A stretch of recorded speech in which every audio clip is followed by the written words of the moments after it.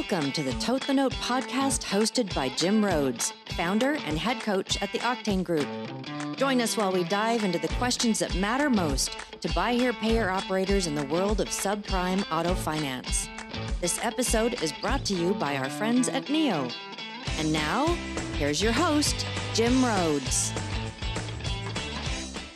Hello, friends. Welcome. I'm Jim Rhodes, the founder and head coach of the Octane Group, and I'm lucky to have with us today Brent Carmichael, who's returning from many past appearances. That's the first time he's heard the intro music. That's why we were kind of grooving to the sound of the new music there. And we've also got Chris Tiller from Car Financial. Welcome, Chris. Glad to have you here. So our listeners who've been kind of keeping up with Brent and myself through the podcast track, we have been doing a series on what we call the hardest questions in buy here, pay here. And some, frankly, Brent, have been harder than others. But today we've got kind of a tricky one, and it's an important one. We're talking about, what is kind of the industry outlook? And this is something I kind of stay away from myself typically. But today is just conversational. We're going to talk about our perspectives on kind of what's happening in the industry and what it means for our buy here, pay here folks out there.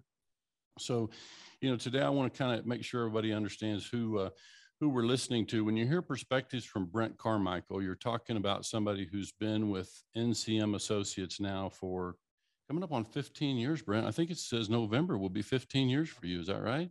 That is correct. Outstanding. And so Brent is a senior moderator and consultant, a trainer with NCM, and handles many buy here, pay here groups. And I can just tell you that I know of no one in the industry that's going to be more trusted and respected on these fronts. There's just almost no part of this industry that Brent hasn't been exposed to at some level. And so I think it's important to understand he's been in it. He's obviously been in operations, and now as a moderator, he has, moderated groups and is inside, conversations with dealers coast to coast, week in and week out. So he's certainly got a real good finger on the pulse. And I think if you think about somebody that you would want to bring into your operation, good luck getting him. His calendar's got to be stacked, but he's somebody that you certainly would want to bring in if you've got a big problem to solve. I think Brent's one of your first calls. And so we'll make sure at the end of the broadcast that you know how to find Brent. And then Chris Tiller is, somebody who's been with Car Financial in Georgia. By the way, I should make sure our listeners know, I think you're going to hear today a little bit of Arkansas. Brent's probably at his home in Kentucky today. I'm originally Oklahoma, 12 years in Texas. I know, Chris, you've got a history in Texas as well. I still hear a little Texas in your accent, but now many years in Georgia. And you're coming up on 20 years with Car Financial. Is that right? That's right. Outstanding. So you might take a little bit and help the audience know, kind of give your background, and then also the Car Financial background. Sure. Thanks, Jim. I've been with Car, like you said, for 20 years. I was with another competing finance company before that for 7 years, and then was with Toyota Motor Credit out of college for 7 years. So been in the industry now for better than 30 years. Never done really anything other than auto finance across several different spaces, wholesale and collections with Toyota into management in the subprime space, into sales and sales management with Car Financial, and now I'm vice president of the division within Car Financial. Car Financial, we have 17 offices plus an additional 24 territory managers across 44 states, covering 44 states in the U.S. And then we have 2 offices in Guam and Saipan in the Pacific. So nice. We've got our wings spread pretty far and wide across the country. And Brent, you may know too, like I don't see Car Financial out there. They're at the conferences. They'll often have a booth and we'll be able to happen by and find them, but I don't see them out there spending a lot of money advertising and promoting themselves. But they're certainly out there. You said all those territories. How many reps again on? Well, we have 17 area managers that have our offices, right, and then an additional 24 territory managers who are standalone operators within a territory around the country. Nice. So if you're a buy here, pay here dealer listening this morning and you look out your front window from the dealership and you see a car driving by, that is probably a rep from Car Financial. All you got to do is reach out to them and they'll stop by and see you, but they're just not aggressive. They've got, and I will say about Car Financial, you guys have probably more programs, like more solutions for dealers, including earlier stage dealers than probably anybody I know. Is that fair? Well, we really pride ourselves on going in and discussing with the dealer, learning the principal operations of the dealership, really getting to know what the dealer does and how what their secret sauce is to what they do, so that we can customize a program for that particular dealer.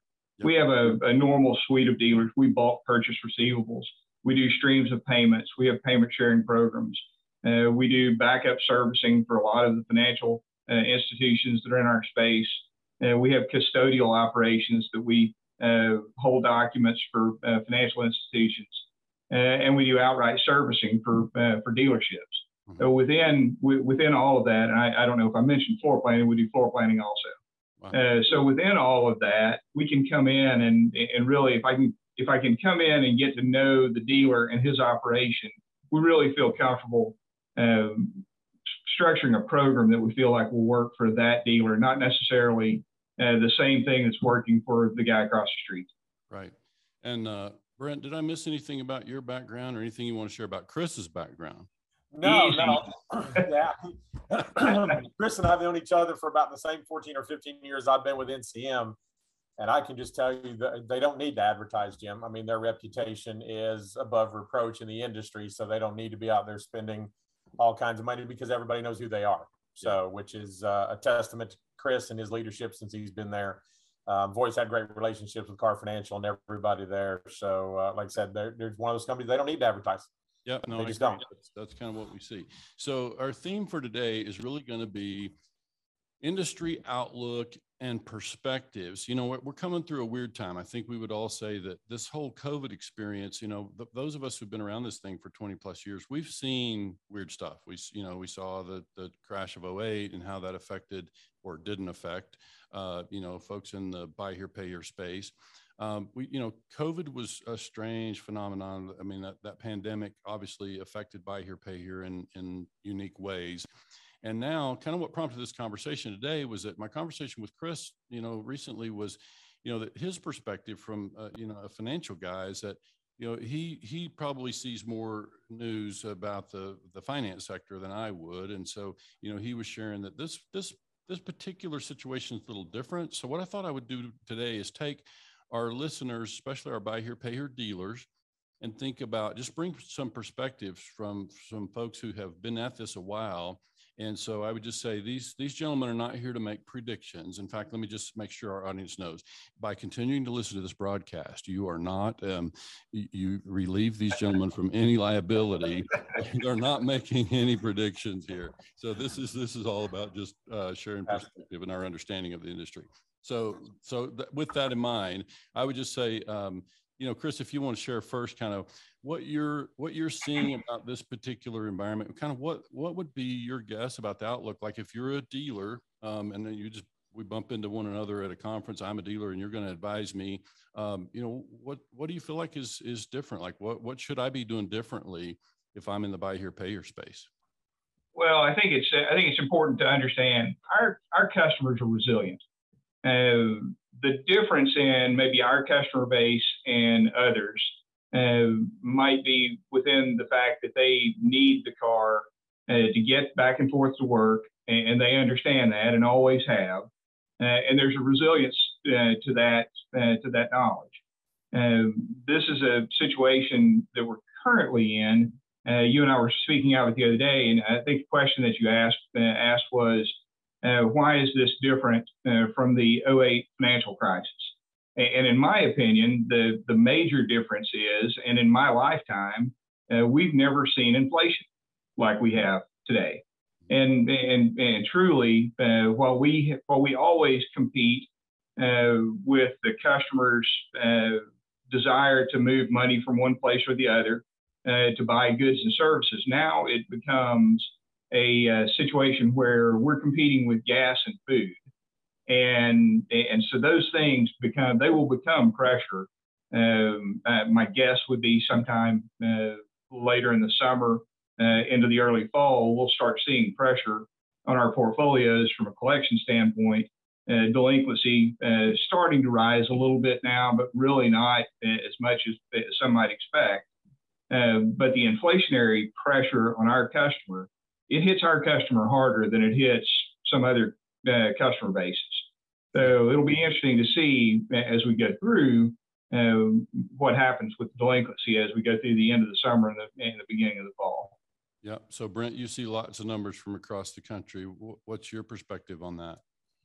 Well, I mean, Chris is, Chris has kind of hit the nail on the head with that. The one thing that I see as a positive, though, is now this minimum wage has gone to $12 or $13 or $14 an hour, right? I mean, Chick-fil-A is paying it, Walmart's paying it. And again, spent a lot of time on the road the last 3 months in dealerships, and I'm starting to see that on credit applications. So I'm not seeing the $9 an hour or $10 an hour anymore. I'm not seeing as many 15, 17, 18s. I'm going to be honest with you that I want to see. So to Chris's point about the pressure on the portfolio, I'm kind of the same way. I think you're going to see a rise in delinquencies because a lot of these portfolios still have the guys that were making $9, $10, $11, $12 an hour, haven't gotten their raises if they're even going to get them to a certain extent, or maybe not have switched jobs at this point. So I think there's going to be a little bit of a fallout. We know all the free money now is gone, has been gone. The extended unemployment is gone. And the thing that I'm seeing currently is not as big of a fall off as we thought. And I don't know if Chris would agree with that or not, but I promise you, when unemployment kind of went away, I think a lot of us were really kind of on the edge of our seats going, okay, what are we looking at? A 20% degradation, a 10% degradation? And we really haven't seen it. But again, we just came off a tax season where tax returns were higher than they've ever been. So now we're the first time when we're kind of reality driven, this summer. Gas prices are up. Everything is up 9%. I just read today, June over June, the highest in 40 years kind of thing. But again, to Chris's point, our customers are resilient. I mean, their entire lives, they don't make enough money to cover the bills that they have every month, but they keep a roof over their head. They keep food on their table. And most of the time they keep a car in the driveway. I mean, they are the best money managers I've ever seen in my entire life. They just are. They know how to stretch a dollar around better than anybody I've ever seen. So I do think we'll probably see the worst delinquencies that we've seen year over year, November, December, January. The tougher times of the year, I think they're going to be tougher this year than they've ever been, because there is supposedly probably not going to be any kind of relief from the inflation by the end of the year. So I think it's going to hit us more later in the year. So I kind of hope, Chris, I hope it is later as opposed to sooner, but I think you're going to start seeing it October, November, December, when delinquencies kind of rise anyway. I think you're going to see them rise just a little bit more than what they normally do. So we're trying to prepare all of our dealers and their collection departments with paying a little bit extra or being prepared for that now as opposed to when it may actually hit. Yeah, that's excellent. I mean, you guys see much larger data pools with our clients. We see data, but not nearly the volume of numbers that you would. And we see traditionally seasonally, you'll see delinquencies low coming off a tax refund season, and they'll start inching up through the summer. And we're seeing that with all of our dealers, but nothing out of the ordinary so far. All the delinquencies in our small pool, looks like people are kind of, inching toward their normal summertime delinquency. So I would agree. I think we get into late, and the fall would probably be more indicative. So just for our listeners, I would ask you to stay tuned, because I'm also going to ask these folks about, repos in particular, and what repos really mean to us, in this space. We want to kind of dig into that as well. So I think that's the next part is delinquencies. We can kind of manage, we can allow a customer to ride, delinquent for a time, and that, while that can hurt us in the short term, and and even maybe if we got a dealer out there who's with a lender and they've got some covenants, I mean, that could start to hurt, when that portfolio, pieces of the portfolio become ineligible. That can obviously have an impact, but we can typically ride out some delinquency for a time. So I think the next question is, what about repos? Like what's the outlook? And you have any information, Chris, on what we can kind of expect, or can we expect this repo or this delinquency thing to lead to higher repos and or bankruptcies? That's a great question, and Brent may be better capable of answering it than I am. I'll give you from my perspective. We're not seeing as large a bump in repos right now as we expected. But we work really, really closely with our dealer base to get those repos back to them so that they can get those cars back on the lot and resell them.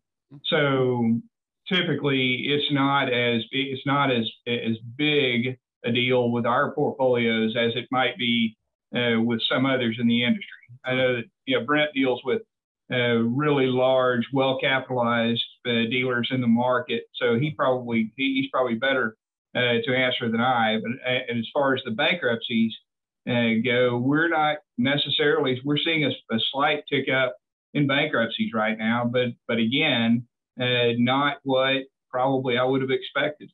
Now, it stands to be mentioned that we're also coming off the last couple of years historically low delinquency numbers. Mm-hmm. So when we're talking about upticks right now, we're still well below historical delinquency numbers from say 10 years ago. Also, I'll add to something that Brent said a second ago about our customer base. I read an article not long ago about savings and how during the COVID crisis, savings across the board, across all segments of society, savings had gotten larger than it had ever been before. And I read an article the other day that said that those savings that had gotten larger during COVID have now been, by and large, extinguished. Oh. So the customers, it may be that our customers and our portfolios have been propped up by that savings that they had, which is now gone. Like Brent said, I said that we would start seeing it in the late summer, early fall.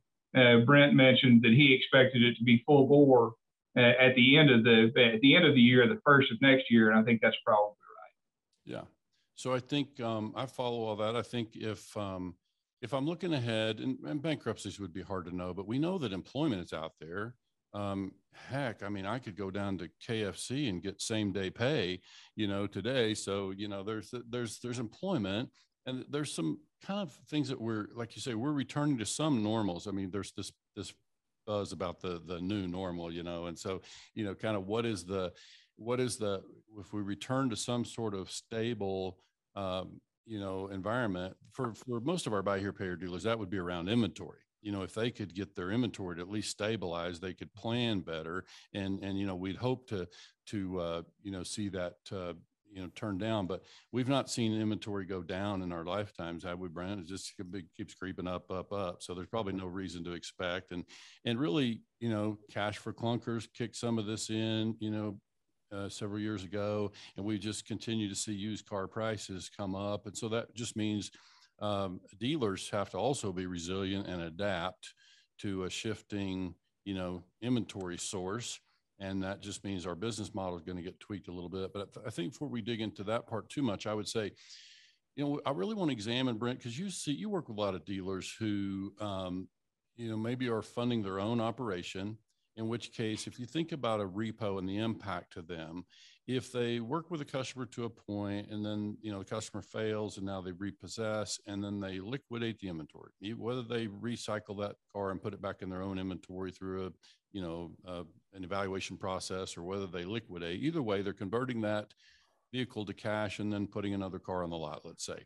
So provided that window is fairly short, then they're not a huge impact to them, provided that there's a buyer on the other end of that, right? If they get the replacement vehicle back on the lot, then it really doesn't hurt them a ton, provided there's another buyer to step in. So you're nodding your head like you gentlemen agree that even a repo, technically the impact is real for a short time, but then if we can take that collateral or replacement collateral and finance it, again, to another consumer, then it's a very short period of pain for us. Would you agree?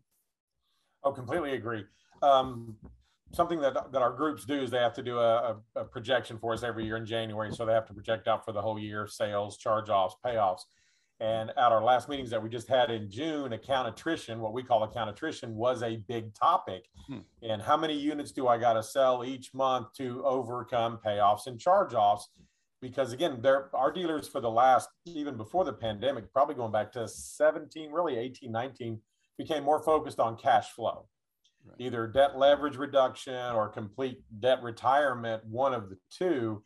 And so they were already on this path, and now they're very aware that I need 1,400 accounts paying $400 a month to pay the bills and pay back. And so they know the value of exactly what you're talking about. It's, okay, for everyone I repo and everyone that pays off, I need to sell another one. And so, yeah, in the past, it's been a lot easier to do that than it is currently, just because of the cost of inventory. Now they're struggling a little bit more because I have so much more risk on the street, where the guy that came in 18 months ago, job time, residence time, income, fit this model. The guy that's coming in now, job time, residence time, income, doesn't necessarily fit the risk model that I've had in the past because of the cost of car. So there is a little bit of a struggle now in maintaining customer base. And I can tell you, unfortunately, I guess, a majority of our groups, as a group, when we take a look at those projections, we're actually on pace to lose customers by the end of the year, total number of open accounts by the end of the year, unless they exceeded the last half of the year projections. In other words, they're already behind on the projections for the year. Right. And unless they change something, they're going to end up bleeding some accounts by the end of the year. It's a really interesting dynamic. Last year, when we did these, payoffs were at an all-time high. Number of charged off accounts were kind of at an all-time low. And now it's kind of starting to switch back to where now the number of accounts charged off is kind of, I'm not going to say normalized, because I'm going to agree with Chris. I don't compare 2022 to 2021 or even 2020. I compare 2022 to 2019 or 2018, back when it was more normal, because we've had 2 years of abnormality. Right. So if you really want to kind of see what we're doing, then we go back to 19 and 18, and are we anywhere close to those?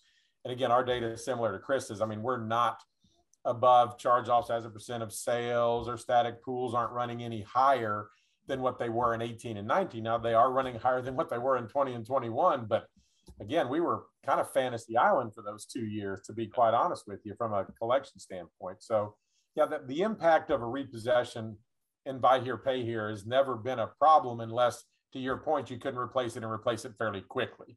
And it's just part of doing business. I mean, we know in our industry, we're going to have them. The best dealers offset it with replacing it as soon as possible. Right. And hopefully with a more quality one, but Chris knows that doesn't necessarily work all the time either. So sometimes we get the same or even worse than the last one, but that's why we do it. So Chris, anything to add to that? I saw you nodding your head affirmatively through much of that.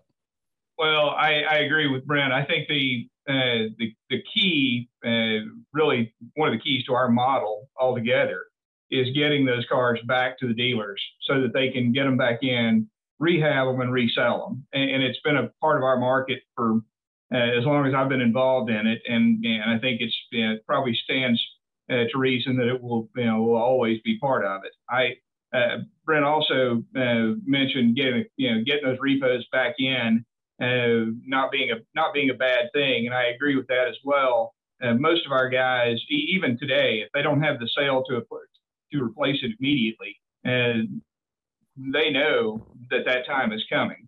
If they can get that back and put it on the back lot and repair it as they go, they know that December, January, February next year, they're going to be selling it. Not to say that they want to hold on to it for 6 months, but normally they would go buy in October, November for tax time, September, October, November in tax time for tax time. And now maybe the repos that they take late summer, early fall will assuage some of the need to go and do that. Right. Excellent. So I got to throw in a plug. Our sponsor for our podcast is NIO. And I got to say that, I know of no other solution in our industry that can help a dealer create future value in their business more so than NIO. And what I mean by that, NIO is an underwriting, prediction tool. I mean, it's quite predictive and it's really impressive AI. And I would just say, Chris, you're somebody, and I know Brent knows this well, but when we can solve that, if we can have consistency in underwriting, that goes a long way toward, one, having a business has a value that we can translate, and then also just have metrics that we can know what's different, what's working, what's not working. So, we're happy to recommend NEO, and like I said, in full disclosure, they are our sponsor. They don't compensate us for anything, any kind of referrals, and they're busy right now because people are starting to understand what NEO, is about and what it can do. But it's a really impressive solution for being predictive about business. They can tie in past portfolios. They can pull in aggregate data, and so it's a really nice way to be able to have a chance to do something more predictive. So I bring that up kind of in the context of, there are things, as to Brent's point about referring back to 2019, Michelle and I just read something about housing here in Utah got crazy like it did in a lot of other places. And realtors were talking about, big dip in housing sales, so, and we looked at the numbers like, oh, so you're saying it's back to 2019, so it's back to normal. It's back to what we used to do. And so do we really need to get that worked up? We had an anomaly, it spiked for a time, and that's housing. But for us, I think we can, what I said to Chris when we spoke the other day is kind of the same thing. I said, nobody really invites me. Nobody wants to invite me to talk about outlook for buy here, pay here, because I'm boring on that. I just say it's probably going to be the same, like it's always been the same. And it's probably going to stay like it's been because, our friend Tommy Brandis, you guys call the customer resilient. Tommy Brandis, a dealer out of Pennsylvania who just sparked 30 years in business, by the way. Tommy says he likes to refer to his customers as survivors. And I'd not heard anybody say that. And I tend to agree. That's kind of, what we see about this industry. And I've been really clear over the years in articles or whatever. I will say, I don't think buy here, pay here is recession proof, but I do like to think it's recession resistant. It's definitely, and I think when we spoke, Chris, you shared what Ken Shilson had said. You want to share that quote? He says it about our space? That when the economy is bad, or the economy is good, our business is good. And when the economy is bad, our business is great.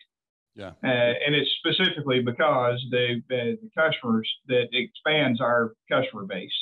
It gives us the opportunity to do business with more customers at that time. And it really is, there's nothing more or less to it than that.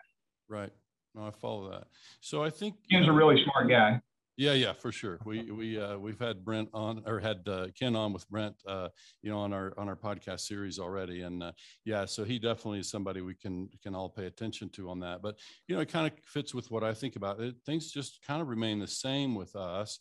That's not to say we don't have some adjustments that we're certainly making. Cost of car has been a sudden adjustment. We've seen prices creep up over the years, but we've certainly had a sudden adjustment in used car costs in the last couple of years. And so that's obviously been a thing that hurts us capital wise. So maybe, Chris, I can ask you as a capital provider, what kind of adjustments have you guys made in your funding process where cost of car is concerned? The great thing about it is, Jim, we've stayed really consistent throughout all of this. We're lucky to have really solid capital partners that have, we've got a long track record, obviously, that they believe in the way that we do the business and the longevity with which we've done it. And truly, our dealer base stays with us over the long term. Once we get somebody up and running, they stay with us, and they don't generally go anywhere else. So it's been really nice for us, and we've been able to stay consistent. One of the questions you asked me earlier about what I would tell a dealer, and I'm sure we'll get into it in a minute, but is underwriting. Just watching the underwriting right now, and if we can keep the underwriting in good shape as we go into this, it'll certainly cut down the losses that we see going forward. But we've got to really pay attention right now to what they're putting out. Sure. Brent, anything to add to that? Well, actually, the moderator hat now comes out in me because I'm going to have a question for Chris at this point. And I apologize if you don't want me to do that, Jim, that's fine. Please. It's something that, and I stay in touch with quite a few guys that do the same thing that Chris has done. I mean, what is your concern level, so to speak, with, you've heard the term water in the portfolio, right? And sure. Right now, these cars are, if you believe what you read, 40% higher than what they were in 2019, or whatever that number is at this point. What is that from your standpoint, from Car Financial standpoint, from either a debt buyer or capital provider standpoint? what is that concern level of, is it a year from now you think these are going to come back a little bit? Is it 2 years? I just spoke at a Chevy 20 group and they were asking me again, my thoughts on, you know, when is inventory going to come down? And I think if you think we're going to get this 40% back, you know, I'm sorry, here's the wall, bang your head here. We're not going to get that back again. We're not going to have 19 prices again. What would, if you had that, and again, not holding your feet to the fire on this, but do you think we'll get 10% of it back? Do you think we'll get 15% of it back? So like I said, if you're looking at water in your portfolio, and you guys have modeled this, Chris, because I know you guys, don't give me this, we've been consistent. Don't give me the corporate car financial answer. All right. This is Jim's podcast. We talk about truths here. You guys have got to be building in a little bit of that. So ballpark it for us. Is it, do you think it's going to be 10? Do you think it's going to be 15% water in there? Do you think it'll be a little bit more? So Brent's known me a long, long time, and he knows that I'm not the political face of the organization. So thank heavens for that. He's been trying this whole time, Jim, but I know him better than that. So. I will tell you, I've been in this business a long, long time, and I watched cash for clunkers come into the market and wash out. I watched a lot of highs and lows within this, and from our perspective at Car Financial, speaking entirely for myself and nobody else, we deal in a section of the market that doesn't allow for these giant back and forth margin swings. When we're dealing in a car that has a cost of $4,000 or $5,000, maybe $6,000, and you're dealing with $8,000 to $10,000, maybe $12,000 balances, we don't have the risk of the wild swings that another finance company might have that's going 72 months on a $25,000 or $30,000 truck. So for us, for those guys, I think there should, if I were holding one of those portfolios, I might be significantly more concerned about that degradation than we are in our portfolio, because we simply just don't have the room in it to fall like they do. If that makes sense or stands to reason.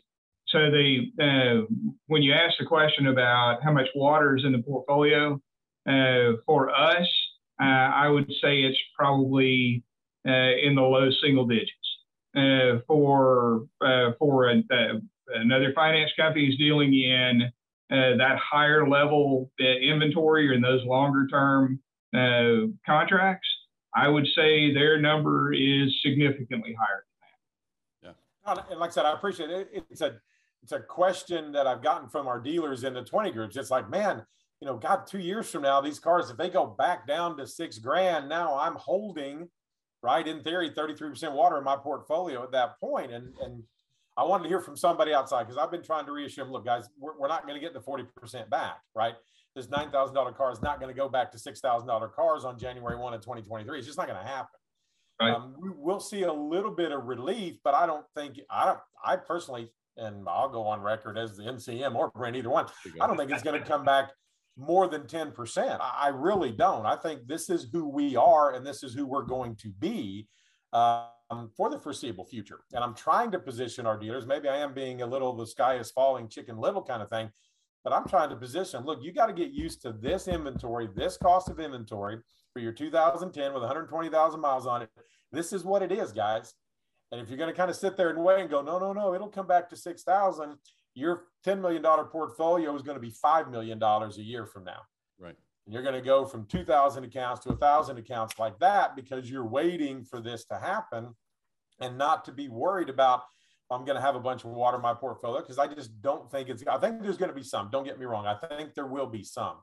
But to your point, that's why I wanted to hear from you, because again, you guys, huge portfolios out there.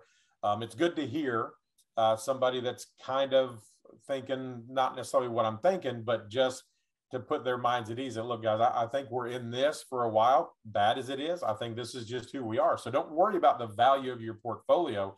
Worry about exactly what you talked about: consistent, effective underwriting, and management of that risk for that cost of car. And then the water doesn't matter at that point. I mean, if you structure effective deals, I don't care if it's a $9 grand ACV or a 90 grand ACV. If I structure the deal right for the right customer, it shouldn't matter at that point. Right. I think if I may, Jim, I think to your point, our customer base, our dealer base goes out, repossesses the car, brings it back in, puts it back on the lot and resells it. So where a larger dollar max ACV portfolio, say the $25,000 or $30,000 truck portfolio, those guys are typically not bringing that back in and reselling it. They're bringing it back in and trying to wholesale it. So for that guy, he's taking a loss that my dealer's not necessarily taking, as my guy is holding on to it to resell it. And the great thing about it is, without regard to what the value of it is, when he brings it back in, he's still got a lower basis in that car than he had when he sold it the first time, because he got his down payment and he got a few payments. Then he had to repossess it. He brings it back in, he resells it, he gets another down payment, and hopefully runs the term in the second customer. So it's a little bit of a different ideal than the guy that's got the really large portfolio, the really large max ACV portfolio, from what ours is seeing. A repossession to our dealer is not necessarily a bad thing. Right. It doesn't have the same impact. So I follow that, and I think there are a couple of things, and I just need to let our listeners know this broadcast is going to run a little longer maybe than some of ours do, because we got some really important stuff still to talk about, and you can tell that we've got really folks who were deep in the trenches on these conversations, and kind of, you know, you're sharing some things that I don't get a chance to talk about enough, and I would just say that we see the same things. I mean, we're certainly in a position to see the same impact that you're talking about from the repo. I think the thing that I look forward to having you both sound off on here is that I had a fun conversation with another lender at the NIADA conference, and so here's really the question. If you're advising dealers based on their ACV jumped a couple grand, you know, in a 2-year span here, their customer is still employed at a similar income level. Their down payment is still the same $1,200 or whatever they had before. So from a pure finance standpoint, if I'm the dealer, my choices are to either try to run the customer's payment up, which we understand can have an impact on collections, right? If I run their payment up relative to their income, or I'm going to extend term, which kind of gets into this water in the portfolio that Brent's referring to. And I recorded some stuff out there, you know, several months ago on that subject. But so my question of you, Chris, as a finance person, I'm the dealer again, you know, advise me, would I be, based on your perspective on the industry, sudden jump in cost of car, and one quick aside, I just looked at dealers' numbers from last month, and they're selling around 100 cars a month, and their ACV is up about their cash in deal rather, is up about 1,500 per unit. So that's a big number to have to adjust in your operation, right? That takes some real strategy to move those numbers in that way. And you need your lender, obviously, to probably participate in this conversation with us, because when I take that example, Chris, and I say I can either run the customer's payment up relative to income, or I can extend the term on a car that's similar in miles and age as what I was financing 2 years ago. So what's your advice to me? Is a combination, or where should I live if I'm the dealer? This is probably the toughest conversation that we have with a dealer ever in the lifespan of that dealership, and it really is where our people in the field do us the most good, because I can go out and have, if I'm simply buying a call-in portfolio or a brokered portfolio and I don't know the dealer, I can't have this conversation with that dealer. Mm-hmm. When we sign up a dealer, we get to know that dealer. We know what's going on with them. We know what makes their operation tick. We know what their underwriting is. We know what their normal collateral is. We know their normal terms and their normal downs, and we have the information, the data to back that up. When we go out and talk to these guys, the message, I think, especially now, is you can't just wildly throw out put a note on the books because the customer has a good down payment, or because they live in the area, or because you sold a car to their Uncle Joe before. You really have, this is one of those times where we really need to dig into the metrics. You really need to make sure that the car is sound, and that the underwriting is sound, and that customer has the ability to pay that payment. And it's funny, back in my Toyota days, they moved me from Dallas, Texas to Washington, D.C., where you can just imagine what they did with me in Washington, D.C., with my accent. They had a blast with that. But one of the first finance managers that I was ever really close friends with told me, Chris, the business is this: ability, stability, and equity. And it's never changed throughout anything in any cycle and anything that we've done. Ability, stability, and equity always reign supreme when you're underwriting a portfolio or a deal. And that's the thing that we have the ability to go in and talk to our dealers and really have a frank conversation about it. Now, to answer your question with that background, we will expand our terms maybe a little bit, maybe give a little better advance when necessary on the right structure. We'll ebb and flow on that with the dealer.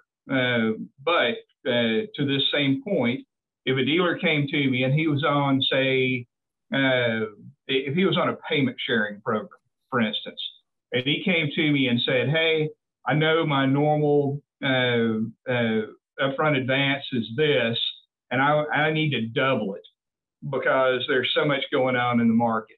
We wouldn't do that. If he came back and said, my advance is X, and I need just a little bit more on this car because I paid a little bit more on it, or I want to go a little bit better term, I want to go a little bit longer term on it because it's a little better car, or the customer had a little more down, or I've sold this customer 5 cars before, then we'll talk through those scenarios and make adjustments. But we have the ability, again, because of the way that we're structured, we have the ability to talk to those dealers and do those on a one-off.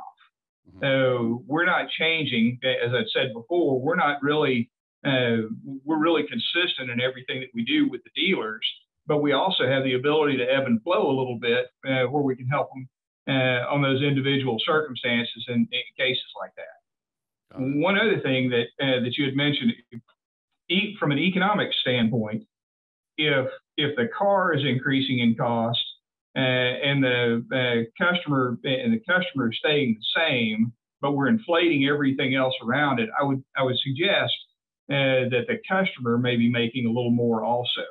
So it's certainly something you have to look at. But going back to what I said earlier, if we get a customer there that doesn't fit the car that they're looking to buy or wanting to get into the deal that they're looking to get into, you got to be able to move that customer. Just because they're coming in and looking for the Denali, doesn't mean you put them in it. It may be that customer needs something else. And I know with our dealer base, I'm preaching to the choir there, but it really becomes the most important thing today. Right. I get it. So Brent, I know you have something to add to that. And by the way, we're definitely getting into some of the hardest questions in Buy Here, Pay Here today. So. For sure. I'll just tell you this, 2 of the groups I just met with, we spent 2 hours, each group spent 2 hours on this topic. And we actually identified, you have 7 controllable factors that we found to help offset risk. Going into the conversation, they basically thought they had 2, right? I can extend term or higher payments and that's it. And we identified you have direct control over cost of the car. You can just choose to buy a later model, older car and keep your $6,000 gross. So we kind of went around the room. Who wants to do that? Well, I don't want that car on my lot. Okay, great. Another area you have an impact on is the reconditioning of that car. Maybe you don't try to recondition it for a 3-year term, and because we know most of them don't go to term anyway. Well, nope, we're not going to cut our reconditioning cost. Okay, great. Gross, right? Short term.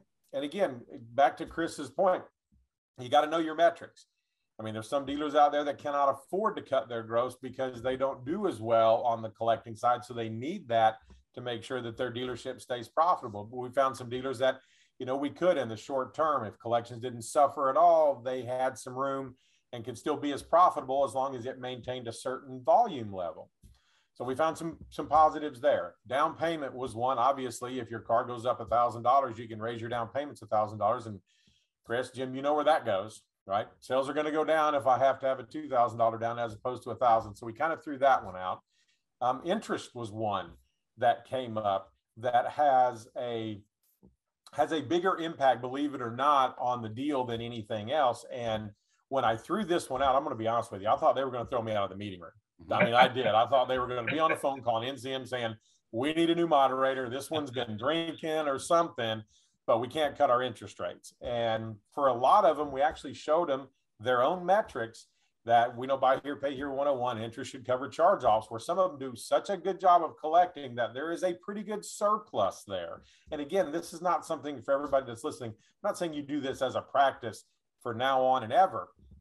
But again, if you're maxing out, which I think you should at 21 or 22%, I even went into a dealer's software and we brought a deal up on the screen and said, okay, look, if you go from your 24 to let's just say 10.9 on all your deals from here on out, $1,500 to $1,700 reduction in total of the payments. That's 4 months off of a term with the average payment, right? And another positive to that, short term, would be more money goes to principal than interest on that deal than it would in the past. Therefore, I'm reducing my principal balance quicker, therefore reducing my risk quicker. Right. But again, not for every dealer that you would want to do that, because some of them don't have the financial metrics to get away with that.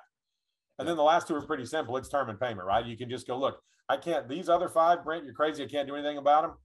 You have two choices: extend your term or raise your payments. One thing that we do with our groups, we do a deal structure analysis every October, and we look at the recent 10 deals or 20 deals. And, you know, to Chris's point, it's ability, stability, and he's got equity. I learned it as stability, ability, willingness, and security. The saws, the force. We've been around basically the same amount of time doing the same training, I guess, back in the day. But, you know, I see too many dealers where most of their deals were going out at a 16, 17, 18% PTI. And we've had Naveen on here with Neo, and we all know that, you know, and Ken's even validated the number somewhere close to that 25% payment to income. If we can stay below that, loss ratio stay, you know, pretty close. And my challenge to the dealers was, guys, you just can't let deals go out at that anymore, unless you're wanting to go 48 months or 54 months on a deal. So, I mean, if the customer can afford, based on your metrics and your history and your loss ratios, a 22% PTI, then that's what we need to be showing them. We need to show them that $110, $120 a week payment to help offset some of this. So like I said, these 2-hour discussions, the 7 points, and it wasn't, you know, we don't tell you this is what you should do. Say, here's your 7 controllable. Mm-hmm. Which one of these can you live with if we need to change it? Which one, based on, again, not just what you want to do, but what makes financial sense for you? And the eye-opening part of it, I didn't come with these 7. We just started asking, what do we have control over? And those were the 7 that came up. And we just said, now you've got 7. You thought you had 2. Term and payment is all you thought you had. Now there's 5 others. And maybe it's a little bit of everything. Maybe I stop raising my hand at $6,000 instead of 7. Find a little bit in recon at a couple of $100, knock $500 off a sale price, get another couple $100 down, maybe come from 20 to 19% interest rate. There's 1 month, but my payment $5 times 3 years, that's $700. If I do that, I mean, we could knock off that $1,500 pretty quickly if we just take the time to look at it. That's so good. And Chris, I do want to have you speak to the interest and the other parts he talked about. There are 2 things in there I want to circle back to. I saw him grinning when I said that. He said, yeah, this guy's crazy, Jim. You need to get him now. We got to let him get in there. But one thing you said in there, Brent, that I want to make sure for our listeners to clarify, you said that interest should cover charge-offs. So I want to make sure, are you typically expecting that to do on a gross or a net basis? On a net basis. Okay. So interest income, just for our listeners, interest income that you bring in on a monthly basis or whatever range of time we want to measure should cover our charge-offs net of repo ACV. Net of repo ACV. And again, Chris is kind of nodding his head. A lot of us, and Jim, you know, we kind of learned this back in the day. That was the Jim DeVoe, God rest him, for JD Byrider, right? Your interest covers your charge-offs, and then whatever gross you charge, you get to keep. Now, some states, Arkansas being one of them, has low 17.9, I think, is their usury cap. So those dealers may struggle a little bit more, depending if they're kind of more of a higher risk.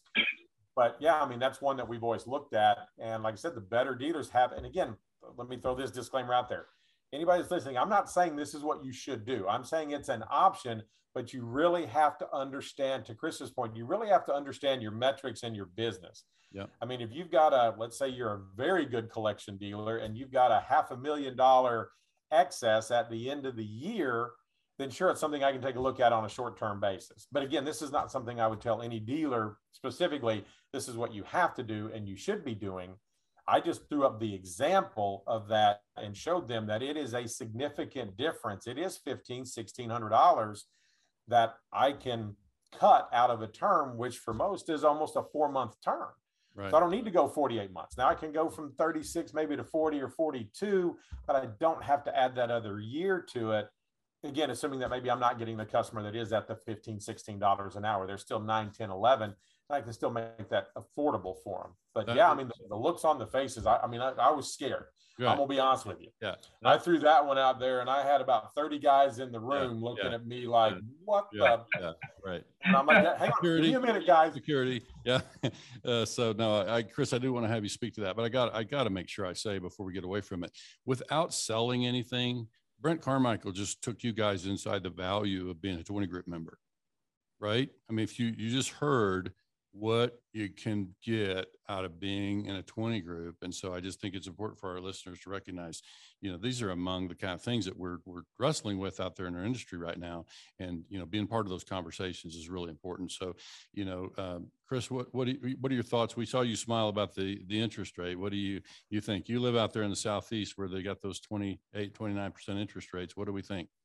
Well, we can't live without them. I'm surprised that they didn't kill Brent. I would have loved to have been there because I could have run security for him. Yeah, right. Yeah. But when he says they almost strung him up, I imagine that was real close to what happened. For our dealers, that interest rate makes the portfolio worth more. We're always asked, the first question any dealer ever asks us is, what do you pay? And the answer to that is, we pay all across the board. I can't tell you what I pay without looking at what you have. Just like you can't go and buy a car without looking at it before you bid on it. The higher the interest rate, the shorter the term, the better the collateral, the longer the pay of the customer.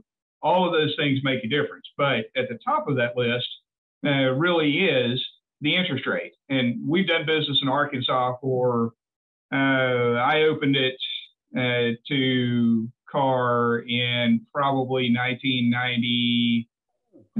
Brent, when did they change the usury rate there? That was still under the old. That was under the old 5 points over the discount back in the day. And I remember we were for 4 or 5 years, like 5.25 was the max interest rate we could charge. And that was in the late 90s back in the day. Now they went to the 17, 6 years ago, I guess. What is this, 2022?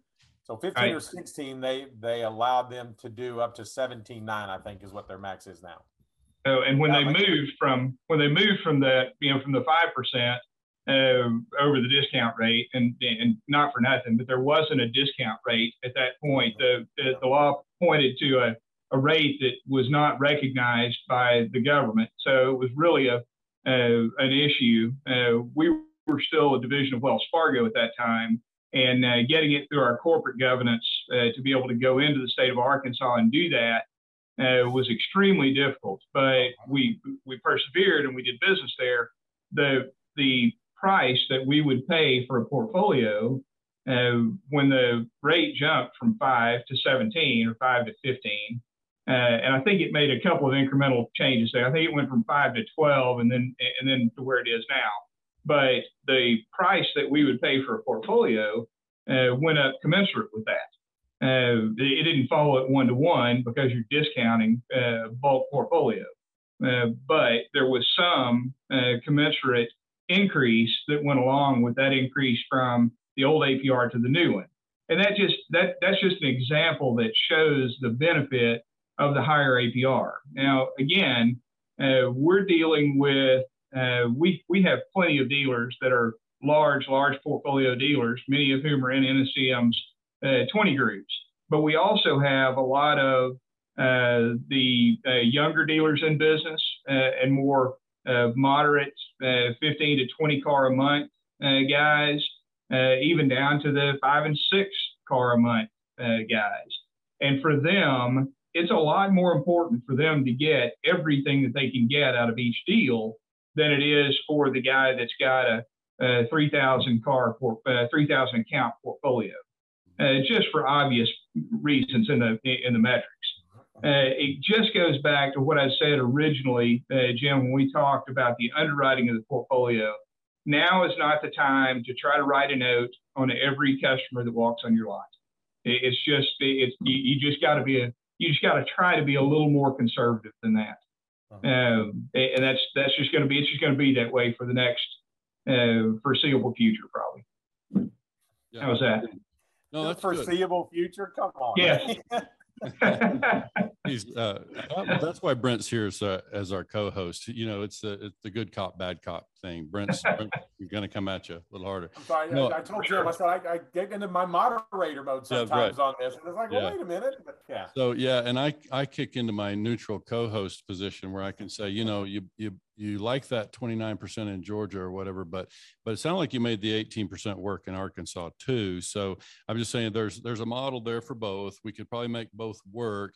And I think it's one of the things, to Brent's point, it's one of the pieces that we need to kind of keep in our tool belt, so to speak, as to way to navigate from here to, you know, for me, Brent, it's 2 years out. Like if I'm advising a client, I'm just saying, let's just be prepared to, let's get us to 2 years and then let's regroup. You know, it's kind of where I'm thinking about this. And so that just means interest could be one piece of that.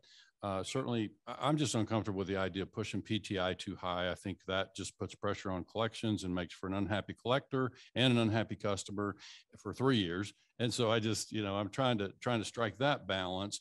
And so I don't have the answers either. I think as we wrap up here, what I would do is, there are folks in our industry probably, and I don't necessarily know them at this point, but there are folks in our industry who are deep inside these metrics that we're talking about. And I would like to ask you guys to help. Let's find them and let's bring them to this conversation, and let's go a little further on that subject, because I just know of nothing that's more important to buy here, pay here right now than those things. I think, what we talked about earlier, consistency in underwriting is going to be important. Consistency in business model probably is also going to be valuable. And I think what we see, Chris, I heard you describing earlier, those people with the $25,000 trucks, I think of that buy here, pay here operation as kind of a top tier, or they're almost serving a C paper customer, where we're maybe a D paper customer in the buy here, pay here dealers that we work with day in and day out. So I almost view it as a different model, different strategy. But for those folks that we work with day in and day out that are really in the buy here, pay here space doing the D paper customer and really financing that customer maybe again and again, then they might have a little different strategy to invoke here. And so again, that's a conversation we'll have to save for next time. I think we can probably wrap up there. We won't cover it all today, so we have to break it off there somewhere. But yeah, so gentlemen, I appreciate it. And again, you can find Chris Tiller at carfinancial.com. Chris, you want to share your full email address for anybody who wants to reach out to Chris? Yeah, it's real simple. It's chris.tiller@carfinancial.com. Okay. And I know Brent is B. Carmichael at NCM Associates. NCM, by the way, has been around since 1947. They probably learned a thing or two about 20 groups in that time. So let's be aware. They kind of got it figured out. And Brent's out there running 9 groups, Brent? Actually, officially, I just took on another one. I'm up to 11 total, 20 groups now. Wow. So that's why I say, if you want to get Brendan in your dealership, you better get on his calendar, because he's a busy guy. And Chris, I know you're busy too. I appreciate you making time to join us. But until next time, folks, I would just remind our listeners that they can find these archive podcasts out there on. You'll find them on YouTube, of course, by following our YouTube channel. And then we're now syndicated across your favorite podcast platforms. You'll be able to find these, listen to them in your truck on the way to the auction or whatever. So until next time, folks, thanks for tuning in to the Tote the Note podcast, and share in the comments how we can help or topics you'd like to hear next time. Thanks for joining us. please leave a review and don't forget to subscribe to Tote the Note. And thanks again to our sponsor, Neo. Find them at neoverify.com. Until next time.